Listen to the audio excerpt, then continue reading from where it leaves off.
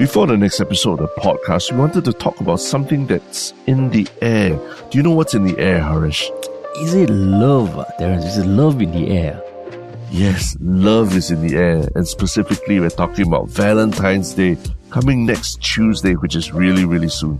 If you're still looking for a gift and you want something really unique and personal, imagine recording your favorite memories of your partner and letting them listen to you talk about them. So we're actually talking about Folklory, our service that turns memories into personal podcasts. And why are we talking about Folklory, Harish?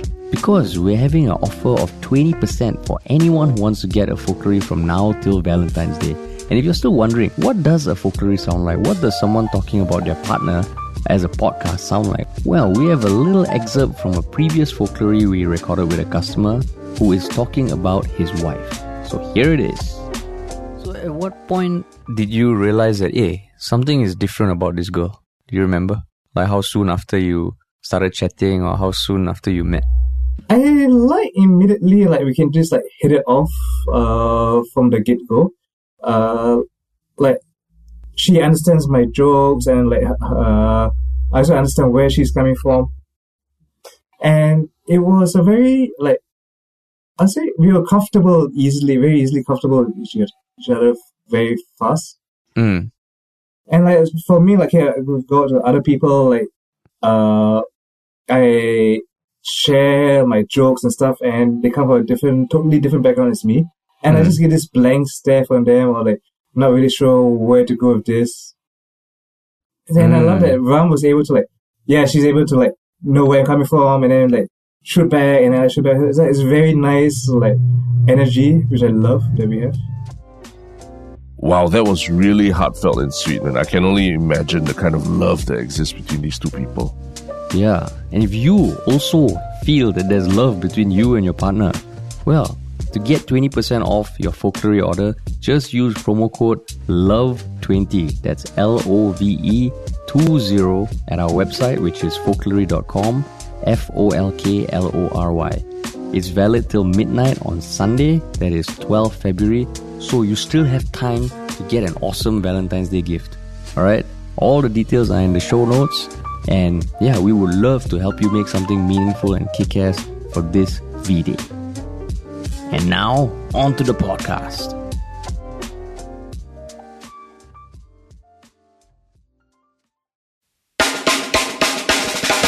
What's up, everybody? Welcome to another episode of Yala, your thrice weekly podcast where we talk about the hottest news with a touch of what, Terence? Good old humor. Good old humor, man. Yeah. Good old humor. It's one of those episodes that, this one's going to be a very big discussion that we're doing. This is one of those episodes, right? I guess it's a big discussion amidst big discussions. It's one of those episodes where there's almost too many topics to talk about. And it's when we literally had to give ourselves more time. Let's delay the recording slightly so that we have a bit more time to research and read up and everything right? Yeah. And I mean, partly also because, Parliament session just happened yesterday, but also because our last podcast was with a guest, Dr. Jason Leong. Yeah. So I did feel withdrawal symptoms of not talking about the news, no? Because I found, if we don't record this podcast, my knowledge about current and social affairs just goes to zero. Basically, your intellectual curiosity doesn't carry you beyond having to deliver an episode of this podcast, right? Exactly. Exactly. I think it was yesterday or Monday when you were talking about some current affairs with someone else. I was like, oh my God, I don't know that. I didn't read about it. So I mean, the nice thing is that, this Yalabat keeps me super informed, but the moment you take it away, I just become an ignorant dumbass. I mean, the truth is, the only things that really allow me to keep in touch with the news also are people discussing shit on Reddit and people getting outraged on all those Wake Up Singapore or TikTok kind of platforms. Yeah. So other than that, I also I wouldn't also be so closely following everything because I think if you keep following everything, you're gonna end up depressed or suicidal or something, man. Yeah, there's so much tough news out there every day. Yeah. I mean, I will say that just now when you started your sentence with, the truth is, I thought you were going to, don't fucking say that. The truth is, you're an ignorant dumbass, in most situations. Yeah. So at least you didn't say that, like. At least you didn't say that. I applaud you for your honesty in just not sounding like as if you keep up with everything and all that, because that's impossible for anyone, right? Yeah, it's impossible. It's impossible. Yeah. And also, I think this past few days, a lot happened, lah. Since last Friday, with the bombshell of Tin Pei Ling and Grab, then yesterday, Parliament. So yeah, we've got some hot topics to talk about. Yeah. But before that, what would you like to plug, Terence? I think it's a big shout out to everyone who's already subscribed to our newsletter, Just Try Only. To recap, it's every week of the newsletter, we take one of the topics that we dissected on our podcast, and we offer two different perspectives on it. Perspectives based on what we have read, but also interesting articles that maybe give a bit more insight into why we're talking about those perspectives. So, one thing that I think is awesome about the newsletter is that regardless of us not being around or traveling or getting married or anything, or even not even featuring in the Yalabat podcast because we're away, the newsletter has consistently gone out every single week, right? Since inception. So if you haven't subscribed already, what are you waiting for? Jump on the bandwagon and just try only. Yes. Okay. And I mean, even if you don't want to hear about our perspectives, we consolidate all the one-shot things. So you no longer need to go into the link of the episode description and all that. All the one-shot things will show up in your email. Yeah. Or I think some people have mentioned that they're having a lot of trouble downloading or listening to our podcast sometimes for some reason. I mean, we've been trying to fix the problem, whether it's with our podcast service provider or within Spotify. There's the option. So, I mean, there's the option to read about what we're talking about via this newsletter, or just have it appear in your inbox and you can look at it from there.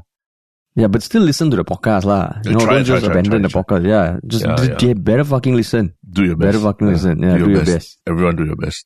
Yes. Everyone do your best. Cool, man. Yeah. Okay. Yes. Let's jump right into it. Big topic. So, I mean, today is Wednesday, 8th February, and for the first topic, it is a topic that was debated in Parliament, on Monday and Tuesday for a total of 12 hours, 12 hours. It was two motions. I think all in all, maybe 10 MPs spoke, and that motion concerns housing. Yes. Housing. So more specifically, there were two motions that were filed. And one was by the National Development Minister, Desmond Lee, and the other was by Progress Singapore Party, PSP, NMPs Leong Man Wai and Hazel Phua. And I think the latter came about because Leong Man Wai, I mean, this housing topic and land costs and BTO prices and resale price hikes and all has been debated quite a while. I think Leong Man Wai and Sim Ann sparred on Facebook for a while, and then Leong Man Wai said, okay, I'm going to file a motion in the next Parliament, and lo and behold, Parliament came and they talked about it a lot. 12 hours, man. Yeah. I heard Parliament, the session only ended like after 11 p.m. on Tuesday night, which for a lot of older folks, 11 p.m. is way past the bedtimes already, right? So it's pretty intense, yeah. Then Tan Chuan Jin didn't take another video of him eating Filet-O-Fish. No, maybe no sponsor from McDonald's this time. No sponsor from McDonald's. They're too busy plugging the Quarter Pounder, the recently the new one, right? Quarter That's Pounder. Back. Yeah, that's back. Yeah, but yes, okay, it's a big topic about housing. Yeah, so I mean, I have a lot of tabs open, and I don't know if you have tabs. I know you have your laptop in front of you, but what are the things that just stuck out to you from memory from the discussion? The high level things.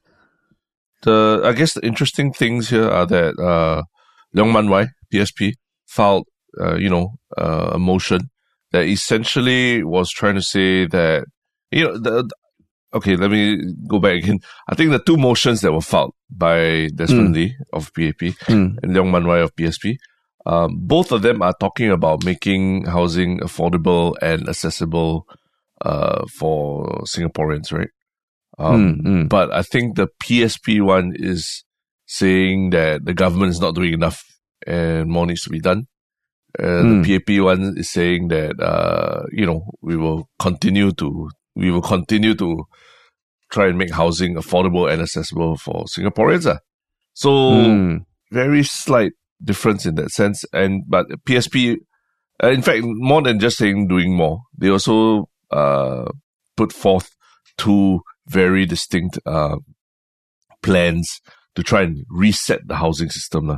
So they use the word reset. So it's really, you think about it fundamentally, a reset is something you do when you feel something is really broken, right? And that's what they're pointing out here, that they do feel that it's broken. And we should use this opportunity of the pandemic being over and everything to reset the housing policies. So that definitely will spark debate. And so that was one of the most immediate things that stuck out to me when I was reading about this. How about you? I know for you it's we've talked about, hey, shall we talk about housing and all that? We've always felt like we've always felt that it's such a huge topic, very complex, hard to get answers. So why is it this time you felt, okay, it's an interesting topic to discuss? I mean, because, so when I was researching for this, you see a lot of clips online about, Desmond Lee, Indrani Raja, Pritam Singh, Leon Pereira, and a lot of MPs, just sharing their thoughts on this. But I was thinking, okay, wait, how many things were discussed? But it all tied back to those two different motions, and it was anchored mainly by Desmond Lee and Leong Man Wai. So, same thing. I mean, for me also, what stuck out, if I look at it at a high level, and what I guess people should know, is that it was all around the two proposals that Leong Man Wai put forth to reset the housing system. And all the other contributions by the ministers were either trying to understand more about either of those two, or just shitting on it. Mocking. I would say even mocking it. Yeah, and just shitting on it. Mocking on it. So I mean, the two things that he did propose, one is the accessible, the affordable home scheme. So by and large, what I understand, what he's saying is that the land cost for any flat that is purchased is deferred. And you only pay if you... BTOs for new BTO flats, right? Yeah, for new BTO flats, correct. New BTO flats. So, you only pay for, you don't pay for the land cost when you buy it. But when you choose to sell it, that is when you pay for the land cost. After your minimum occupation period, the MOP. So, I think it's paid for the land cost at the time of acquisition plus, with accrued interest, So the rationale there is that if you buy a BTO and you choose to live in it for the rest of your life, you're not gaining from it, and you're not profiting from the value of the land, and it makes it a lot more accessible for you. And I think the example gave was a Telok Blangah flat that is priced at 350k. If you take away the land cost, it comes down to 140k. Yeah. So that was one. Of course, we will dive into it a bit more. And the second one was the millennial apartment scheme, where he proposed that a bunch of quality flats, and I guess quality, it means like the prime locations near the CBD, right? Yeah, they'd be made available for young couples and groups of Singaporeans to rent for 2 to 5 years at affordable rates. So basically, that whole slew of new prime BTOs, prime HDB BTOs. Yeah. What he's suggesting is a portion of those be kept solely for rental. Solely for rental. Yeah. It's basically like Hamlet, one of those co-living spaces, right? But government funded. Is it Homelet or Hamlet? Hamlet. It's HAM. HMLET. Homelet. Homelet. Maybe this is an omelette. You're saying Hamlet. I was saying Homelet. Homelet. Yeah, when they came up with that name also, right? I'm like, okay, I get the domain name for Homelet, maybe not available, but Homelet. How would you say it? Yeah, if you are talking about your company and you say, oh, my company's name is Hamlet. Yeah. What are people going to search? HAMLET, right? Yeah. That's right. Yeah. And if you say Homelet, HOMLET. Yeah. So and then if you're there was a trend at one point where startups are basically removing the vowels from their names, right, to sound cool. Oh yeah, correct. Which is correct. In retrospect, it's only two kinds of people did that, startups and gangster rappers, right, you know. Correct. So, and now it hasn't aged well, these kind of names, yeah. Yeah. So yeah, like Hamlet, Homelet, and then people like me will be Hamlet. Yeah, exactly. Right. What are you going to search for? So it's Hamlet. Okay. Yeah, Hamlet. So Hamlet. Yes. Yeah. So this is like a government Hamlet. Yes. Government Hamlet. So those were the two things that he put forth, lah. So how should we do this? Should we like talk through what the responses were from the respective MPs, or how were you thinking about it?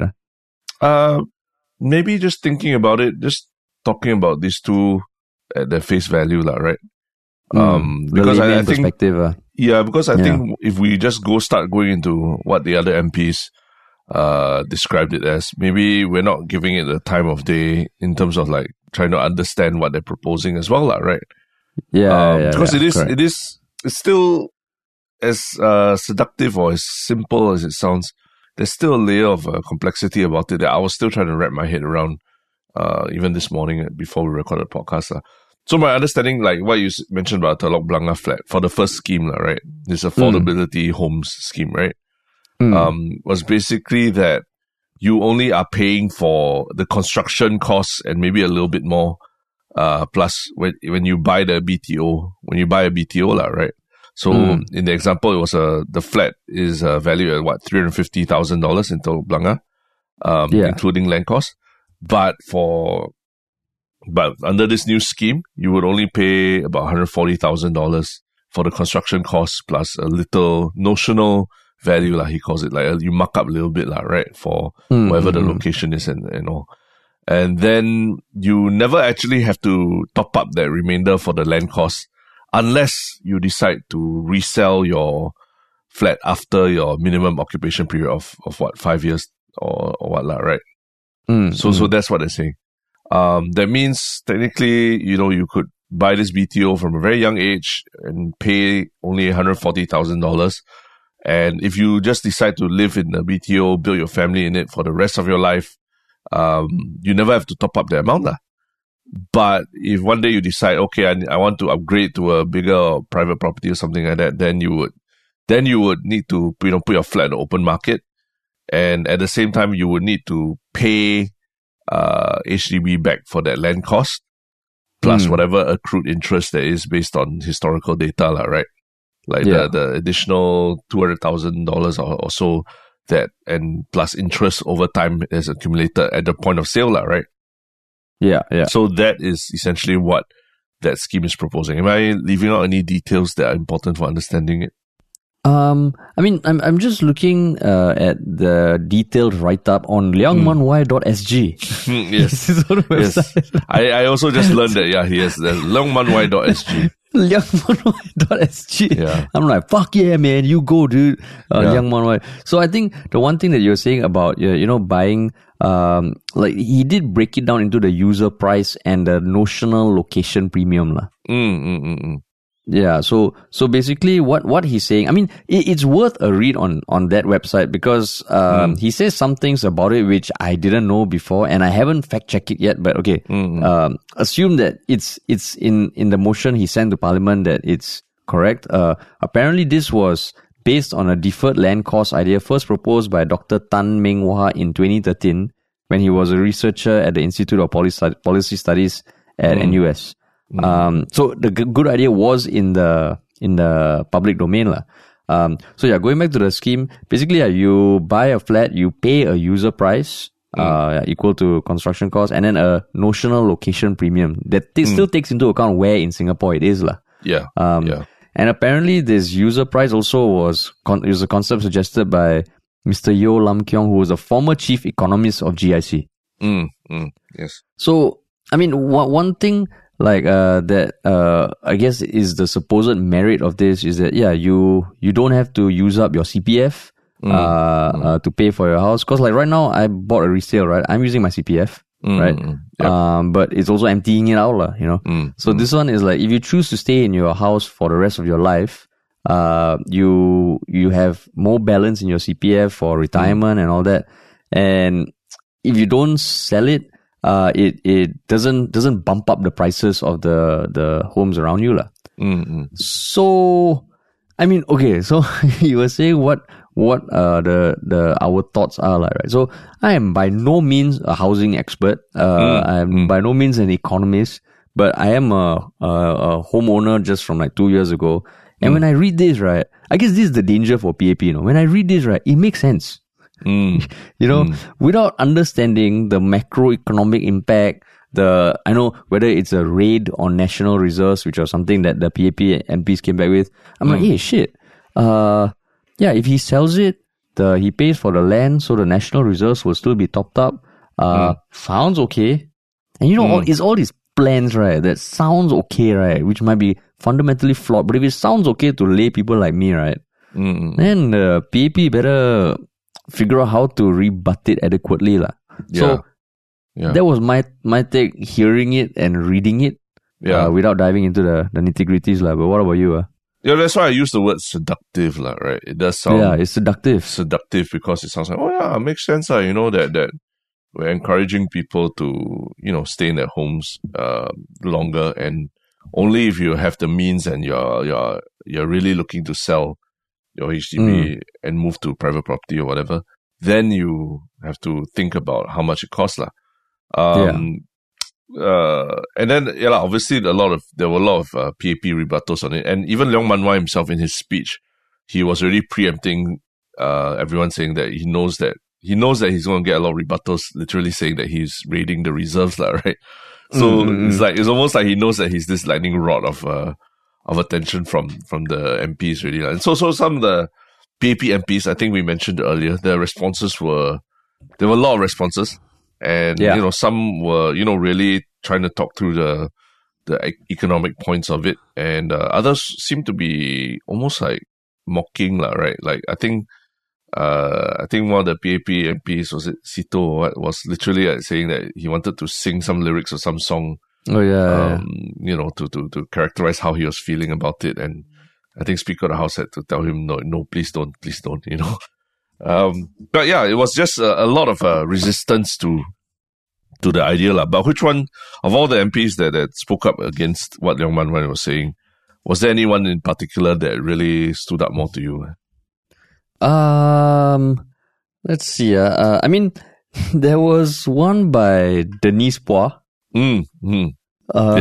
There's a interesting clip one that is went online, and I encourage everyone to watch it because she was kind of, I don't really get what exactly she was getting at, but this is one of those things that felt like it was mocking lah.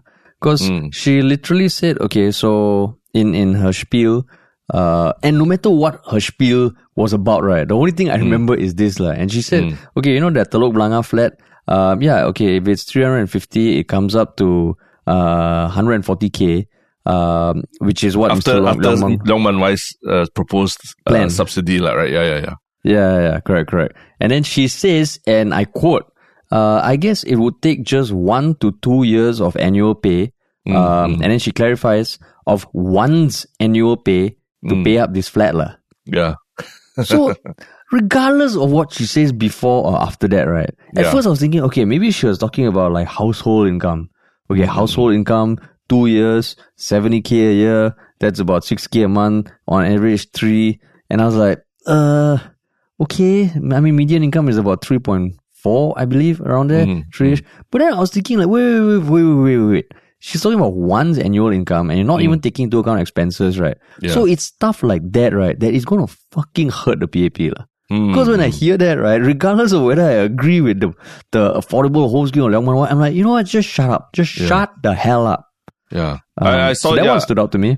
I watched it, and even before the clip was extracted for the internet to make a meme about it, I saw it on the Straits Times page, Straits Times YouTube, and I was really like, whoa, did she just say that? Did she just literally say that $140,000 can be paid for within 1 to 2 years, by the average BTO home bidder, right?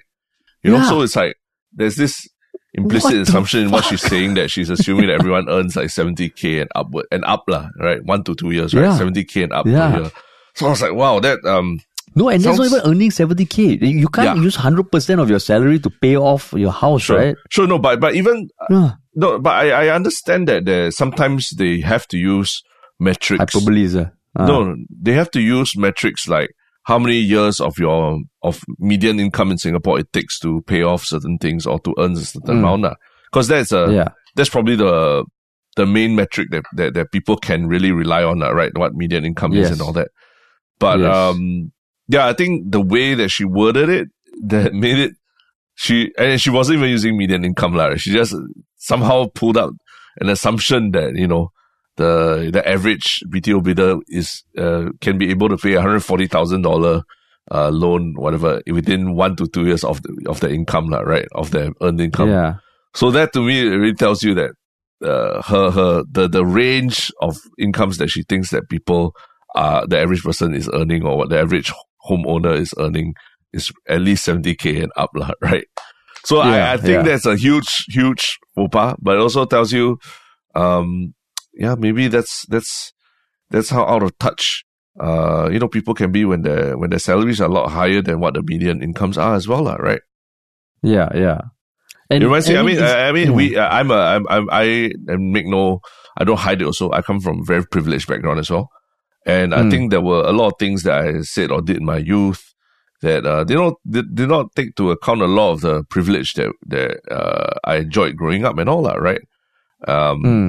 Whether it's like expecting everyone to have made gone overseas for a solo trip or something after graduating from high school or things like that, and this assumption that like even if we travel cheap and everything, why can't you afford just to fly out for like a couple of weeks after you graduate and to go for holiday? So there's all these little things that only years later, as you're an adult and you're working, then you realize, hey, actually, we a lot of at least for me, I come from a very privileged position, and it's wrong to assume that everyone can or is able or even wants to live a certain kind of lifestyle that you've had the privilege of enjoying. So I can totally understand where this faux pas comes from, and it's not that these people are assholes or anything, but literally it's just when you're in a position where you're privileged, it's just much harder to see how normal people are living their lives, right? Yeah. And it's not because they're assholes or because they're evil or anything. It's just human psychology, where if you are one of the so-called, between the haves and the have-nots, if you're one of the haves, it is much harder to relate to the have-nots, right? True. But let's say if you say something annoying, like one-on-one, I can say, Terrence, shut the fuck up, okay? Yes. Right? Yes. And you are not voted into the position of being like my co-host or having to decide policies that affect other people. So if you want to speak in parliament, don't say stupid shit like this. Don't say things like that. This is the problem. I can imagine people listening and saying, oh, but you all are picking only on one thing, But no, okay? Parliament is public. You say this kind of shit, it will bite you in the ass. Yeah. It will bite you in the ass, and it kind of it can dilute whatever intelligent argument you're making elsewhere. And it is a high bar, like, oh, don't say stupid shit in parliament. But sorry, man, you're in parliament, you have to up your game. Yeah. And never forget, parliament there is an element of theatrics and performance as well, right? There's cameras trained on you. There are literally people who can go in and sit in the gallery and watch you give your speech. So you got everything that you say and that you do, you need to watch very carefully. Don't dig your nose just because you're sitting in one of the backbenchers and thinking that there's no camera on you, whatever. Don't do stupid things like that, right? So, big faux pas. It also very unfortunately takes away from whatever substance of whatever she's saying also, right? Yeah. So, so to not focus on like individual moments like that, I think a lot of the rebuttals, like let's say from Desmond Lee and Indrani Raja, was that if these prices are that low, in some way there is something's got to give, right? Yep. And it will take away from the national reserves, which means that the future generations will pay, or the people around you will pay. I know Indrani was saying that everyone, the person, the homeowner will benefit, but it's paid for by everyone else around them. And she gave the example of like, how would you feel if you just got your BTO, but a few years down the road, someone gets a BTO next to you at a much lower price lah? How would that feel? You know, you will be subsidizing them. Yeah. And I mean, yes, but I don't know, like, when she said that also, I'm like, but you go through life, you do realize that, like, these kind of things do happen, right? Sometimes you benefit, sometimes you don't benefit. I know it's easy for me to say, because I got my place 2 years ago. I don't know how I would actually feel, but to use that as an argument, then it can extend to a lot of the other things that PAP has done also, where they suddenly change the policy for this or and people who are impacted, like even the BTOs that in Tanjong Pagar, you know, like before then it didn't take into account the prime location, right? So the people who got that, the appreciation on the value is so high, and you can argue that I got my BTO at the same time, it hasn't appreciated, so what? It's just based on market forces, you know. So when she used that kind of argument, I was like, hey, but I didn't feel like that was that strong a rebuttal. So that was something that stuck out to me. It was about how the future generations and everyone around you would pay for it. Yeah, I would. One thing I would definitely say is I watched through some of the points that the rebuttals and everything. I think Indrani is a very persuasive speaker, right? I think the way she presents the argument also is very it makes you really sit up and listen, right? And she's very eloquent that way. But yeah, I agree with you that argument of like, how would you as a homeowner feel if the block next to you, later, a few years later or 5 years later, whatever, they paid much less for a similar block in a similar location with similar amenities and everything lah.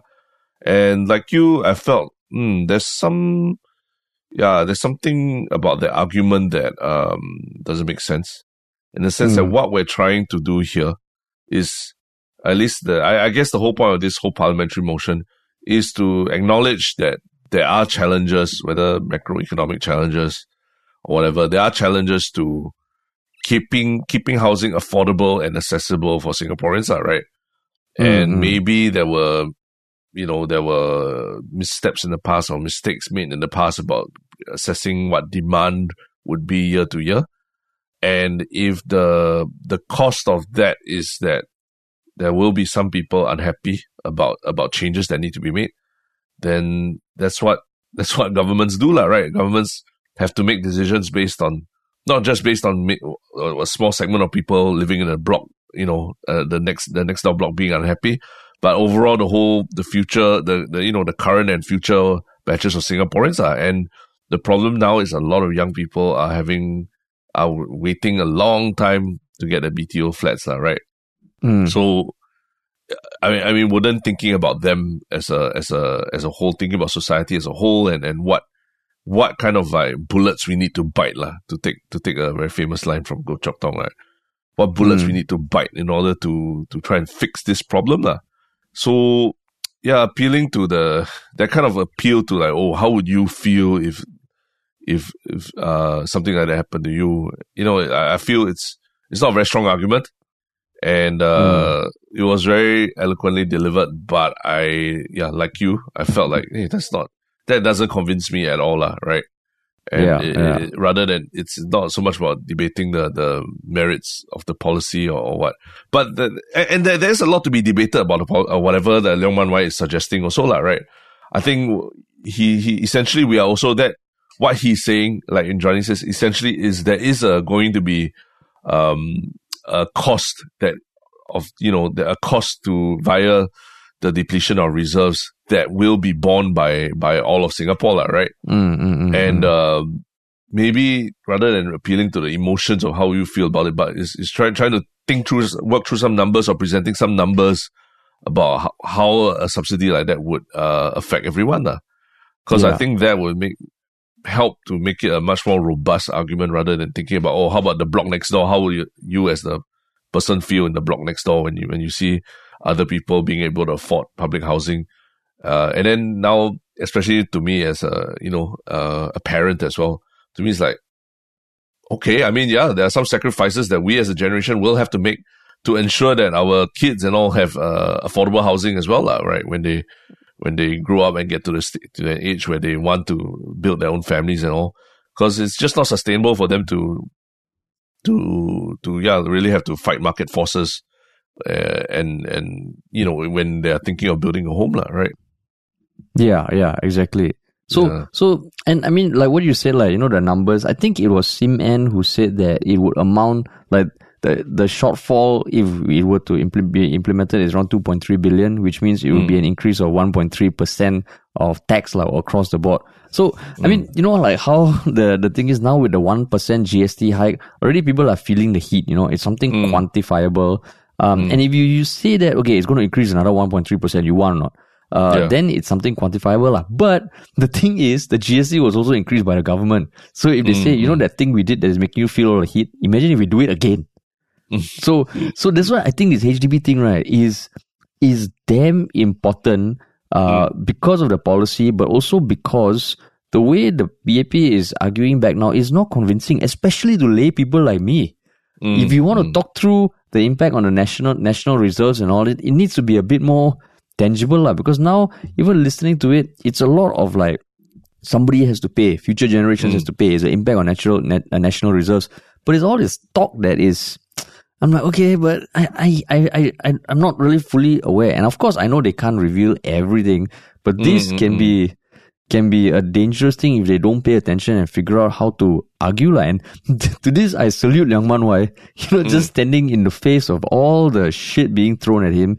I think even Murali Pillai, he got quite agitated, and he was, in his closing line, I think he said, if we were nice, we would say Liang Man Wai is naive. If we were honest, we would say he's something else. Yeah. Oh, no. then I'm like, what? Yeah. What's something else, Like, like what we said earlier, I think his plan is too seductive. It's almost like, hey, too good to be true, right? Too good to be true. So something sounds off about it also, right? So people might be on the fence, but don't make me jump off onto the fence to a certain side. Because even Desmond Lee, one thing he was saying that Singapore's home price to income ratio, which is something you spoke about just now, like, it's basically an index, lah. It is a number of years of total household income it takes to pay for a home. Is generally 4 to 5 right now. And then he contrasted this with London, Los Angeles, and Sydney, where the ratio ranges from 8 to 15, and Hong Kong, where it is more than 20. Yeah. So, I mean, Hong Kong is almost now, it's a very different country, lah, right? And then for the others, they are cities, no? You live in London, the ratio is more than 20. Fine, you fuck off from London and you go somewhere else within the country. Same with LA, same with Sydney. Singapore, you go where? Where? Punggol, is it? But no, right? So those sort of things also, it feels like, hey, that's not that convincing, Yeah. And that's why housing, I mean, like, I think no city has been able to solve this kind of issue as well, right? Especially the major global cities, right? Real estate prices and higher inflation and everything for all these major cities. But yeah, Singapore, we are in that quite a unique situation where country is the city, is the island. Where else can you run to, right? There's no other options for everyone. That's where it feels like such a pressure cooker for young families, right? Yeah. Everything that you're paying for is going up in price, higher taxes, whatever. But also, like, you can't. There's not even an option for to live more cheaply in terms of finding a place that you pay less for, right? Yeah, exactly.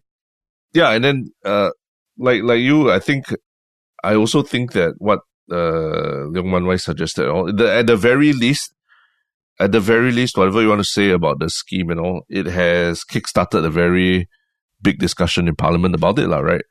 And even Workers' Party came forward and said that it's not their motion, but I think they said they are going to support it, right? And so I believe based on the numbers that they voted for PSP's motion as well. And I don't think they disclosed exactly who voted for what, but I believe the opposition actually came together in the show of unity for one of the few times. And even Workers' Party, I think Pritam Singh filed a motion that was basically took whatever the PAP's motion was, but just cancelled out the last sentence and just said that, government needs to intensify its efforts to do what the House is saying that it needs to do, which is make housing affordable, accessible for Singaporeans. So I think that Desmond Lee was like, this is politicking, right? But at the same time, it's it's that kind of like, that kind of like, when at work, then you write a very beautiful like document, everything, then you hand it to somebody for approval, then they come back with one little correction at the end there, like, what the fuck? Like, everything else is great, but this one correction, the mic drop moment needs to have my mark on it. Then even if Desmond Lee on his paper, he cancelled the mark that Pritam put, the mark is still there, like your teacher underlined in red, you put liquid paper and all, you can still see the liquid paper, And the motion was rejected entirely. It was rejected. As in the amendment to the motion. The amendment to the motion. The amendment to the motion. But basically, I think what he's getting at, which is true. Essentially he says, and I quote, the government has not adequately acknowledged people's anxieties on housing. And I think that is the crux of everything. You can say all this jargon and tech terms and all that, but people are feeling the heat, man. And they want you to show that, yes, we know you're feeling, that we know that you guys are struggling, you guys are feeling the heat, right? Yeah. And I mean, I think, so credit to HDB for saying that, BTO, they've been very public about, how many more BTOs are being built, the timeline will be shortened and all that. So, good. Thanks. Thank you, HDB. But yes. I do appreciate what the opposition is trying to do, saying, something needs to change. Because if we go down this path, right, it's going to get tough, man. It is going to get tough. So, I mean, if you monitor the rhetoric, right, I think if you go online and see, a lot of people are mocking a lot of what Desmond Lee was saying before with the word monitor. Because they said they're monitoring, the prices of HDB and the home prices and everything. I think that was some months ago and all. So everyone was like, what do you mean by monitoring? That doesn't tell me that you're adequately worried about how the population is suffering through this and all that, right?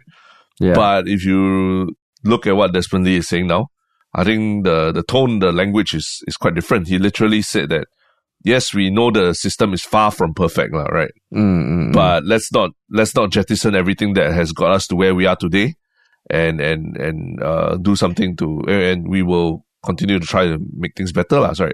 So if you ask me, at least there is that acknowledgement that, you can't say things like, we're monitoring the situation, because it just sounds, for anyone who is really going through all these issues, it just sounds, it sounds like politics speak now, right? Like just telling people to wait,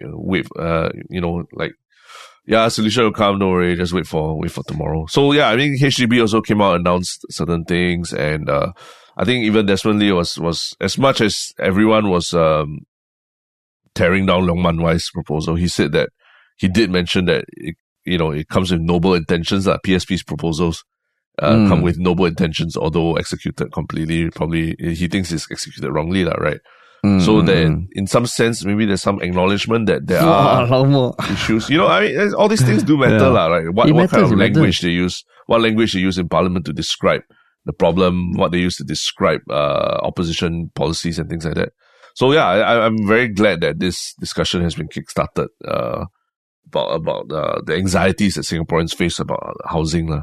Yeah, and I mean, he did say that, and when he says that, like what you said, I also feel like, okay, yes, Desmond, I'm glad you acknowledge that, because I love my house, right? I love the estate that I'm in, and I think, public housing, pretty dope. But it just feels, don't talk down and use all these technical terms and all that, and no, man, it is an issue. Or sing in Parliament or whatever to try and make light of the opposition's arguments, right? Yeah, and you also said Desmond Lee said "yalla but" at some point, is it?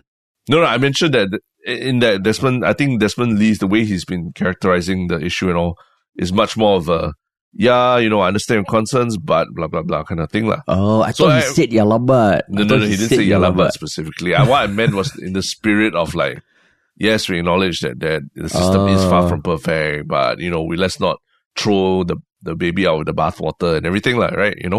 Which is, I think, he's asking people to be prudent in how they're approaching this issue as well, right? It's a challenge for every city around the world. Singapore has its own unique challenges because of our geography, because of what we are. And we need to be very careful about what we propose, even if it sounds on paper like, oh, that's a great idea, like, right? You know? Yeah. I think like, off the bat of this parliament also, I think in future, one thing I would also like to propose as a motion, external motion, is that anytime you say a faux pas in parliament, right, you need to take like a 1 year, common man internship where you live in the HDB, you take public transport, and you eat at hawker centers for 1 year. You cannot step into a car. You cannot go to landed house. And you live life like that, and then you report back after that. No, I mean, simple. Suspend the driving license, or suspend the driving license for that 1 year. But they don't, like, some of them, they don't. Okay, so the ministers, I know they don't drive, they have their own vehicles and all. That means they have drivers or what? Yeah, they have drivers. Oh, yeah, okay, I don't know. For a few that I've seen, for a few that I've seen, for a few that I've interacted. So yeah, just the common man internship, the CMI. Yeah. CMI. The CMI. We might enroll in the CMI program. Yeah. The CMI program, common man internship. Boom. Yeah. All right, the common man internship. It sounds like a great reality TV show. You know that TV show from 10 years ago? Celebrities get me out of here. Get me out of here. The one where, the boss or the CEO of a large corporation disguises as one of the employees on the ground. They give him makeup, they make them wear the uniforms, and then they go and work for a day or two on the ground. So it would be hilarious if we did a show like that where one of your MPs or what has to, do that, what you say, the common man internship. Just be on the ground, right? Be on the ground. And don't tell me you Minister of Transport, you take MRT. That doesn't count. People must not know you're the Minister of Transport. Yeah, you have to be, exactly. You have to be disguised such that your own staff cannot recognize you when you walk in. If you're like, oh, who's this guy? Hey, come here, let me check your bag. Open up your bag. They inside all your parliamentary documents, all this and all that. Yeah. Then all the profits from the show can go into the national reserves.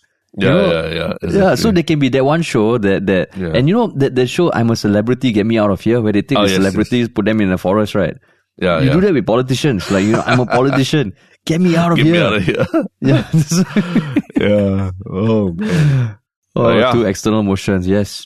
It's a very big, complex issue. I mean, we've barely even scratched the surface of it. Yeah. But I think one thing is I do encourage everyone to actually go and not just read it, but also just watch how these speeches were delivered as well, right?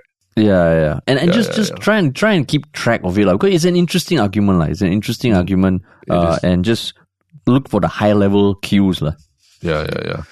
But cool, man. From one big parliamentary debate to another, the surprising thing is our goofy topic is actually also from Parliament this time around. Yes, correct. Yeah. And what is it? And it is the Minister of Manpower, Tan See Leng, set out in Parliament the plans to commemorate the 100-year anniversary of the birth of Singapore's first Prime Minister, Lee Kuan Yew. There will be efforts that will be grassroots and ground up. There will be various grassroots groups have suggested ways to commemorate occasion, conferences, publications, activities to examine his legacy. Business leaders have proposed a fund for private donations, government agencies, and it feels like it's going to be a big thing. It's September 16th, I believe. Yeah. 100 years since the year of Lee Kuan Yew's birth. Yes. So, Harish, how dare you characterize this as a goofy topic? This is a topic about our founding father, Mr. Lee Kuan Yew. How dare you call it a goofy topic? But why do you want to talk about it as a goofy topic? I mean, I just feel like I'm also thinking, okay, so how should we look at the 100-year birth anniversary of Lee Kuan Yew's birth? No doubt he was influential in shaping the way Singapore grew and what Singapore is today. But I do recall the one thing that hit me when he passed away, and the weeks that followed, right? Where a lot of the things in the media were all about the wonderful things he did. And he did a lot of wonderful things. But I think there was one article that I think you shared of someone in the UK who wrote that as much as when people die, you want to remember their best their best efforts and best memories, right? For public figures or very influential figures, it is very important that you don't hide the things they did that maybe were not that good. Because it is important to not whitewash our memory of them for future generations, right? And I remember reading that, I'm like, oh shit, that is a very good point. So when this came up, I did feel like, oh, okay, wait, is it like, wow, what's going to happen? Is it just going to be all celebratory? So I don't know. I don't know how to think about it. I don't know. Because he is passed on. He did do a lot for Singapore. He did do some stuff that it was questionable or arguable. So I don't know, man. That's why I wanted to talk about it. But what about you? What made you agree to this? Yeah, like you, I'm actually very torn about how to approach something like this, right? Because it's similar. There are parallels between this and the whole Oxley Road saga, in my opinion.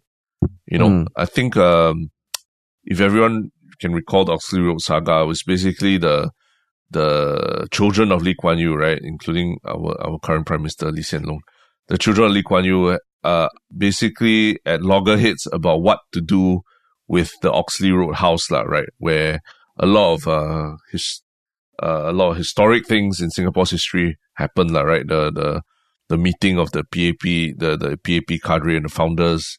This is not founders, sorry, the pioneers of Singapore, right, meeting in the basement of Oxley Road house. And it being not the birth home, but the home of, Lee Kuan Yew and also Lee Hsien Loong's formative years as a child and everything, right? So I think there was a very clear intention by Lee Kuan Yew, or at least like it seemed, according to what we know, is that he, of course, there's a lot of back and forth about what actually he wanted, right? But it seemed like he did not want there to be a cult of personality around himself, right? Around his, him being Lee Kuan Yew, the founding father of Singapore. He didn't want people coming to worship the house as if he was like a magical being who bestowed glory upon Singapore and anything like that. And part of that meant that he wanted the house to be demolished, right? I think he did say outright like that. And there were arguments about, but this site is a historic site for Singapore, right? It's a historic location. Even if you demolish the house, the place itself is literally the place where the early roots of Singapore were planted, the early roots of independence were planted and everything, right? So, it's quite a perverse way. In my mind, after all these years, my understanding of it was that if you want to honor his decision to not build a cult personality around himself, right, around Lee Kuan Yew and his memory, then it also means that you cannot, even after he's gone, you cannot keep deferring to what his decisions, what his personal wants were, right? You also got to think about what's the larger implication of his personal decision on the rest of Singapore. So to me, it was like, okay, if what Lee Kuan Yew wanted was to demolish the house, but if in public interest there is a necessity to keep the house around for historic purposes, for nation building propaganda, whatever, then the idea is to don't listen to him and follow what your parliament says, right? Yeah. So it's kind of a you see where there's a bit of like on one hand, I agree with him that we should not have this cult personality. On the other hand, that means we have to defy what he wants, right? What he wanted after his death, So in some sense, I see that here as well. When I say that is that if Lee Kuan Yew didn't want that cult of personality around him, I think I don't know how he would react to knowing that people are celebrating his 100th birthday or the 100th anniversary of his birth date, right?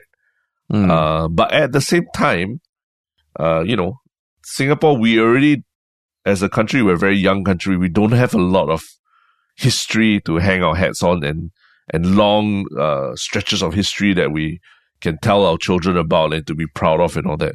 So if there are stories that we can craft and build around, the founding of Singapore and the understanding how Singapore was became independent and was founded and everything, is that a bad thing, right?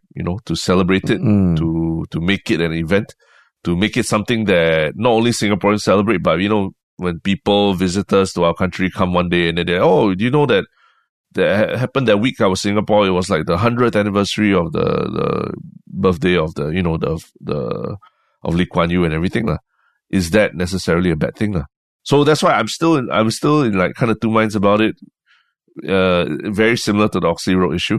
That's why I thought it's a very interesting topic. Okay, so I get what you mean lah. I get how there can be historical context, and it's still something worth acknowledging lah. I think for people who maybe grew up like more recently, who don't understand the impact Mr. Lee had, sure. But okay, maybe so at the crux of it, for me, it was weird that this was brought up in Parliament.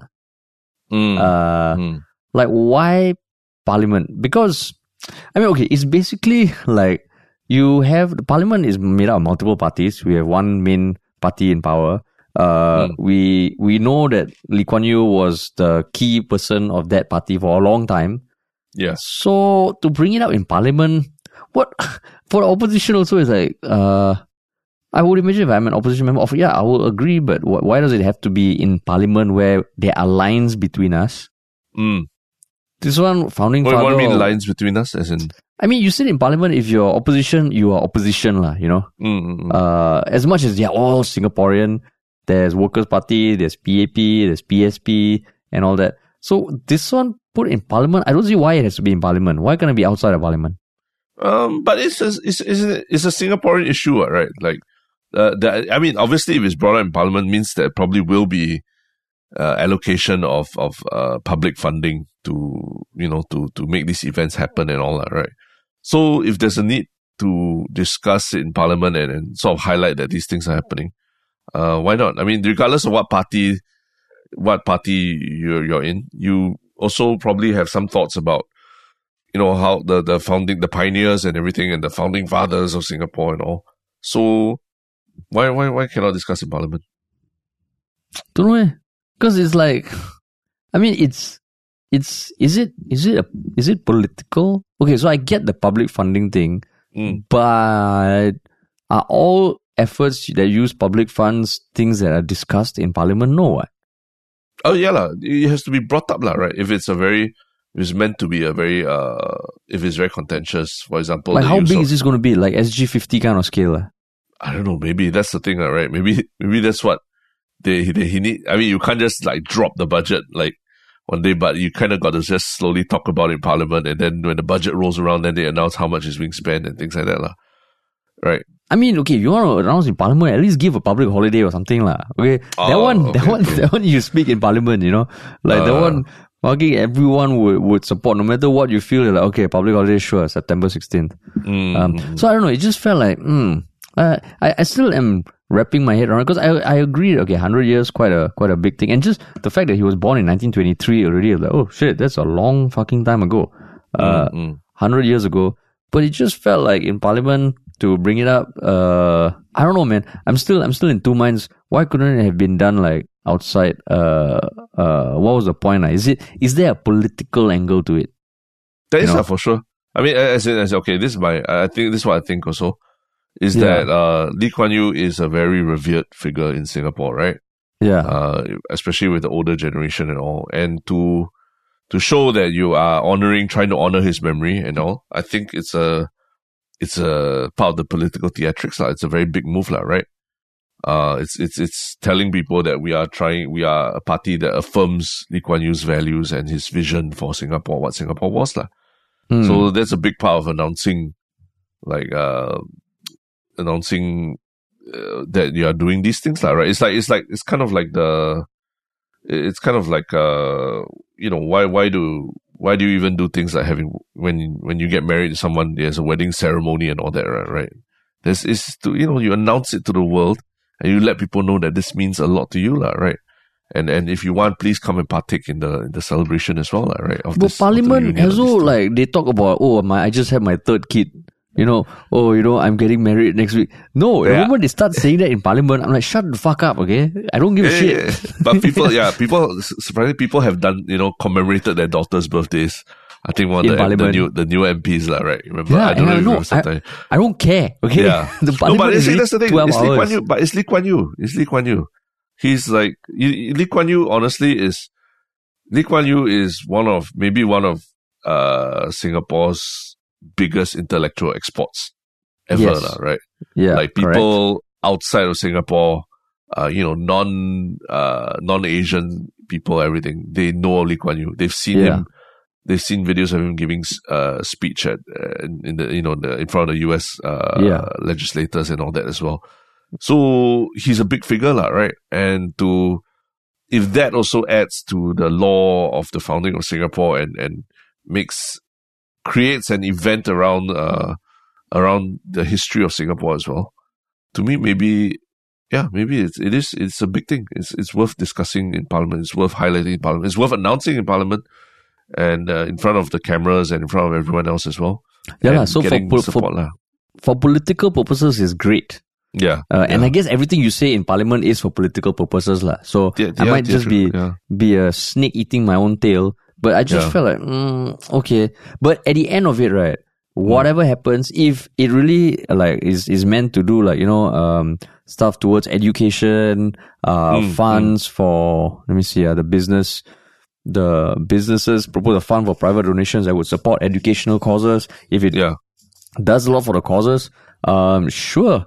It just has a feeling of like, it feels like it's going to snowball into like a huge thing that in some way, not to say whitewash, but I'm sure there'll be the flip side, lah. There'll be some sort of commemorating the Operation Cold Store and stuff. I don't know, man. It just feels like, okay, he's also passed on, so talking about it is also making me feel a bit like, I don't know how other people feel. I'm curious to know how other people feel or would feel watching Tan See Leng talking about it in Parliament. Yeah, I mean, I think, in that sense, I got no qualms about it being discussed in Parliament. The only thing I would actually suggest to them and all is that, maybe make it more about the pioneers of Singapore, right? As opposed to, you can mention on the side that it also happens to be the 100th anniversary, but right now it seems like the celebration is about Lee Kuan Yew and no one else, right? About his 100th anniversary. Whereas I feel like, a lot of the foundations of the country were built on the backs of a lot of people, aside from just Lee Kuan Yew himself, right? Maybe to also fulfill his wishes of not having a cult of personality building around him, but also at the same time reflect that, he was part of a very big, important movement or a very big, important group of people who helped bring Singapore to what it is also, right? Exactly. Don't characterize it as a Lee Kuan Yew 100th anniversary thing, but more as the founders of Singapore. And it happens to be, one of them happens to be Lee Kuan Yew, who is his 100th anniversary of his birthday, right? Yeah. So that to me,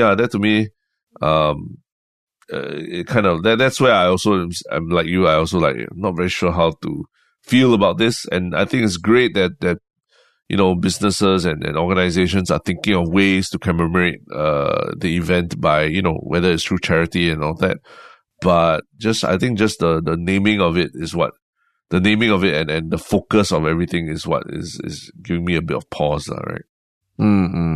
So I guess, I'm curious what people think also. Maybe it's just me, maybe I'm just a petty little ass, Maybe all you're looking for are just faux pas that people make in Parliament. Yeah, faux pas. Then when they actually say something that is nice and that everyone loves, then you're like, what the hell?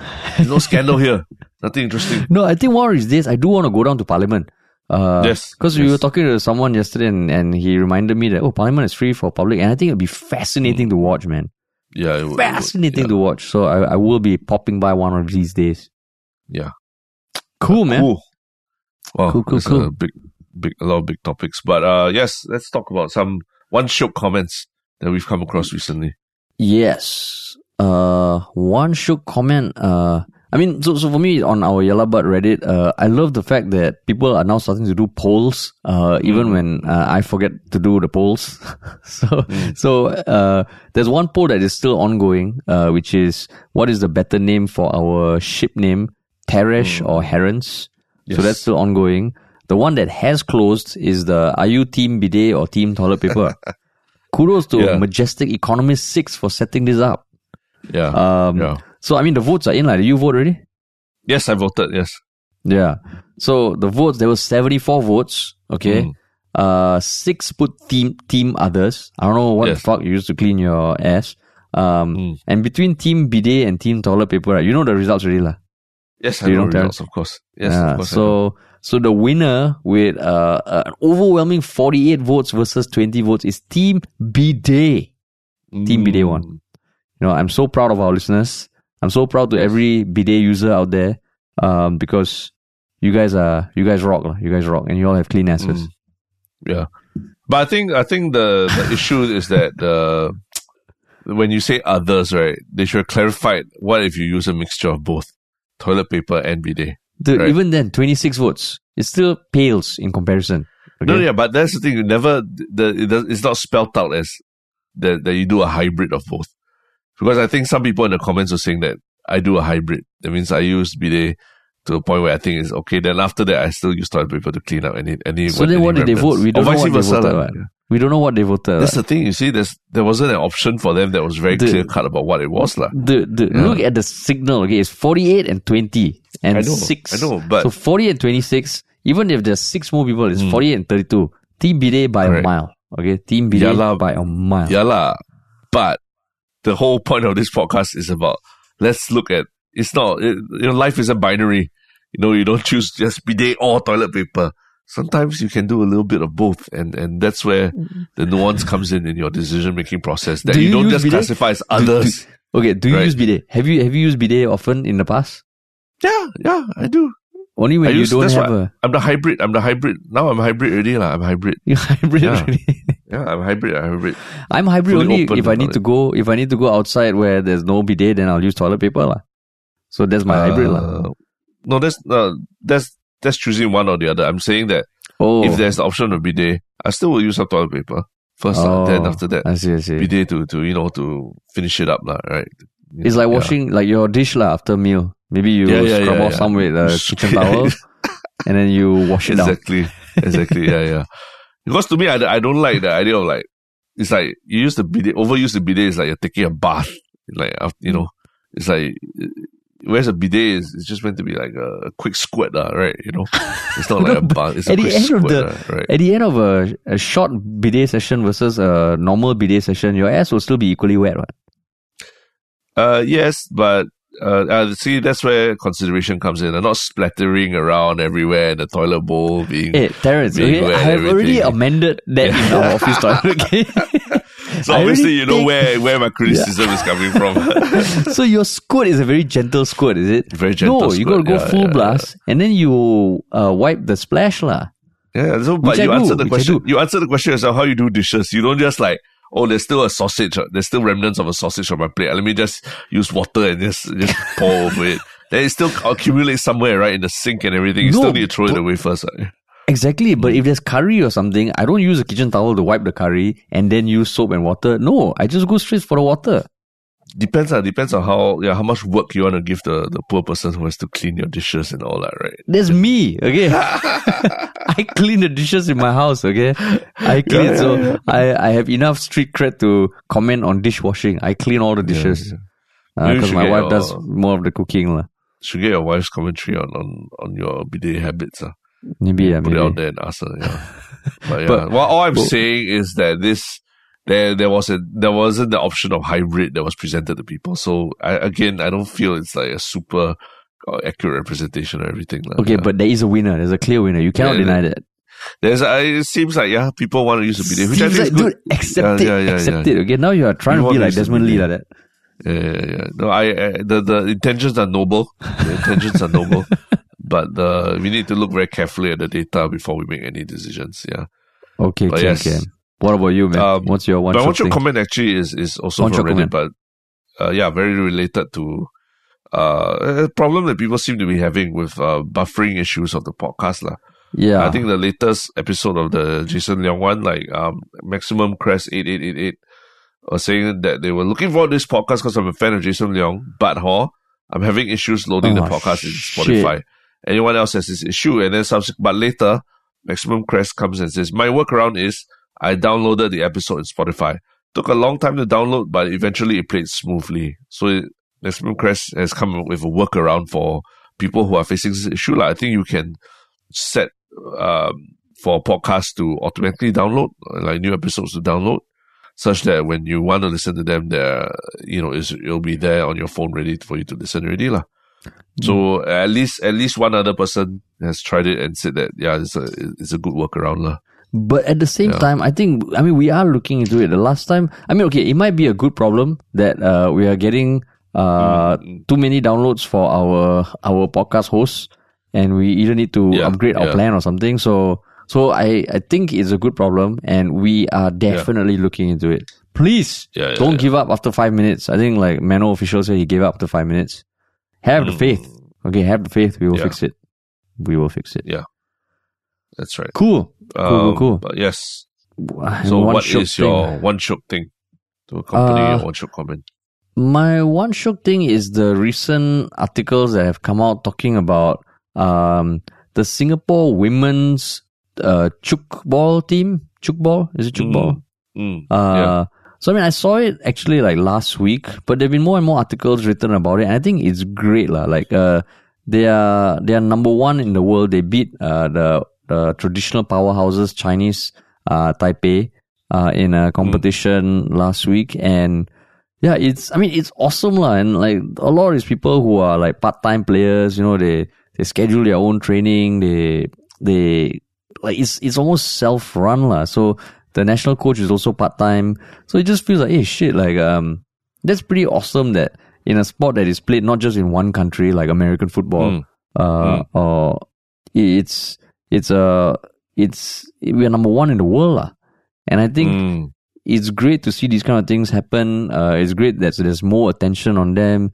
And do we need to be number one in football? No, but for sports like this, we need to support them all we can, man. So actually, what is chukball specifically? Do you know? So chukball. Can you describe what the sport is? From what I understand, it's more like it's almost like a handball where there are two teams, they play in a court, there's a ball, but instead of scoring a goal, there's like this inclined square net at both ends, and the goal is to bounce it off and catch it back without the opponent getting the ball. Okay. So you run, you avoid, and then you bounce it, and then that's how you score points. Okay. So it's an indoor sport. It's played in like indoor courts and all. I think in badminton halls and all. So interesting. I never knew the sport existed until now. But just shout out to the women's team, man. Interesting. I even know that of this sport before, at least what it's called and everything. That's why it's be interesting to find out. But yes, what about you? My one shook thing is just, I think there's been an article going around and some videos of, I think in Portugal, there has been a new world record broken. And it's a very important world record. Is Bobby Purebred Rafiro do Alatenyo. I think that's a dog breed. Becomes the world's oldest dog on record at 30 years old. So there's literally a dog that is 30 years old living in a tiny village in central Portugal. So there's been, I think he broke a record that was from 1939 of a dog that lived until it was 29 years old. So this dog being 30 years old is now officially the world's oldest dog recorded in history at 30 years old. So it's pretty crazy because the owner, the owner was 8 years old when when the dog was first born, and now he's 38 years old. I'm guessing he's 30 years old and now they're still living in this tiny village in Portugal together, and it's crazy because you look at the dog and you can't tell that it's 30 years old. It's still walking around, running around freely, exploring the countryside and things like that. So it's a pretty crazy. I never knew that the record was, more than almost 100 years old already, and that it will be broken by a 30-year-old dog. Wow. For context, like most a lot of dogs, once they get to like 15 and all, it's you're considered really old already, lah, right? And usually that comes with a whole host of like health problems as well. Like you can't walk or, like having trouble seeing. But you look at the videos of this dog, he's like, looks well and healthy, man, at 30 years old. That's crazy, right? So you think it's true, like it's not a fraud or a fake? I mean, we take it for what it is, lah. Don't be so cynical, lah. Oh, no. Like a dog world record also, you want to also call that out. Now you know how it feels like when someone shits on your one stroke thing, lah, right? No, it's not a one stroke thing. You're shitting on like a dog. No. You're shitting on a 30-year-old dog, a senior pioneer generation dog. Yeah, man, so this is what will happen in Parliament if anyone were to say, I think we are putting too much funds towards Lee Kuan Yew's 100-year thing. They're like, you're not shitting on the commemoration, you're shitting on Singapore. The founding father of Singapore. Yeah. Just say, I'm happy for the dog, man. I'm happy for the owners, happy for the dog, happy for you, man. I think that, also, I mean, if you read a bit more, they ask the owner, what do you think is the secret of his longevity? He says that being close to nature, because they are right next to, farms and nature and everything. And so the dog has never been like chained or even kept on a leash, and they always let him eat whatever healthy food, human food they're eating as well, right? And, that, if there's anything that's also more a reminder that nature, being close to nature, eating healthy, eating natural and all that is good for us, regardless of what kind of animal you are. Sweet, man. Yeah, pretty crazy. Cool. But yes. Cool. All right. That was a slightly long one, but thanks for listening, everybody. Thanks.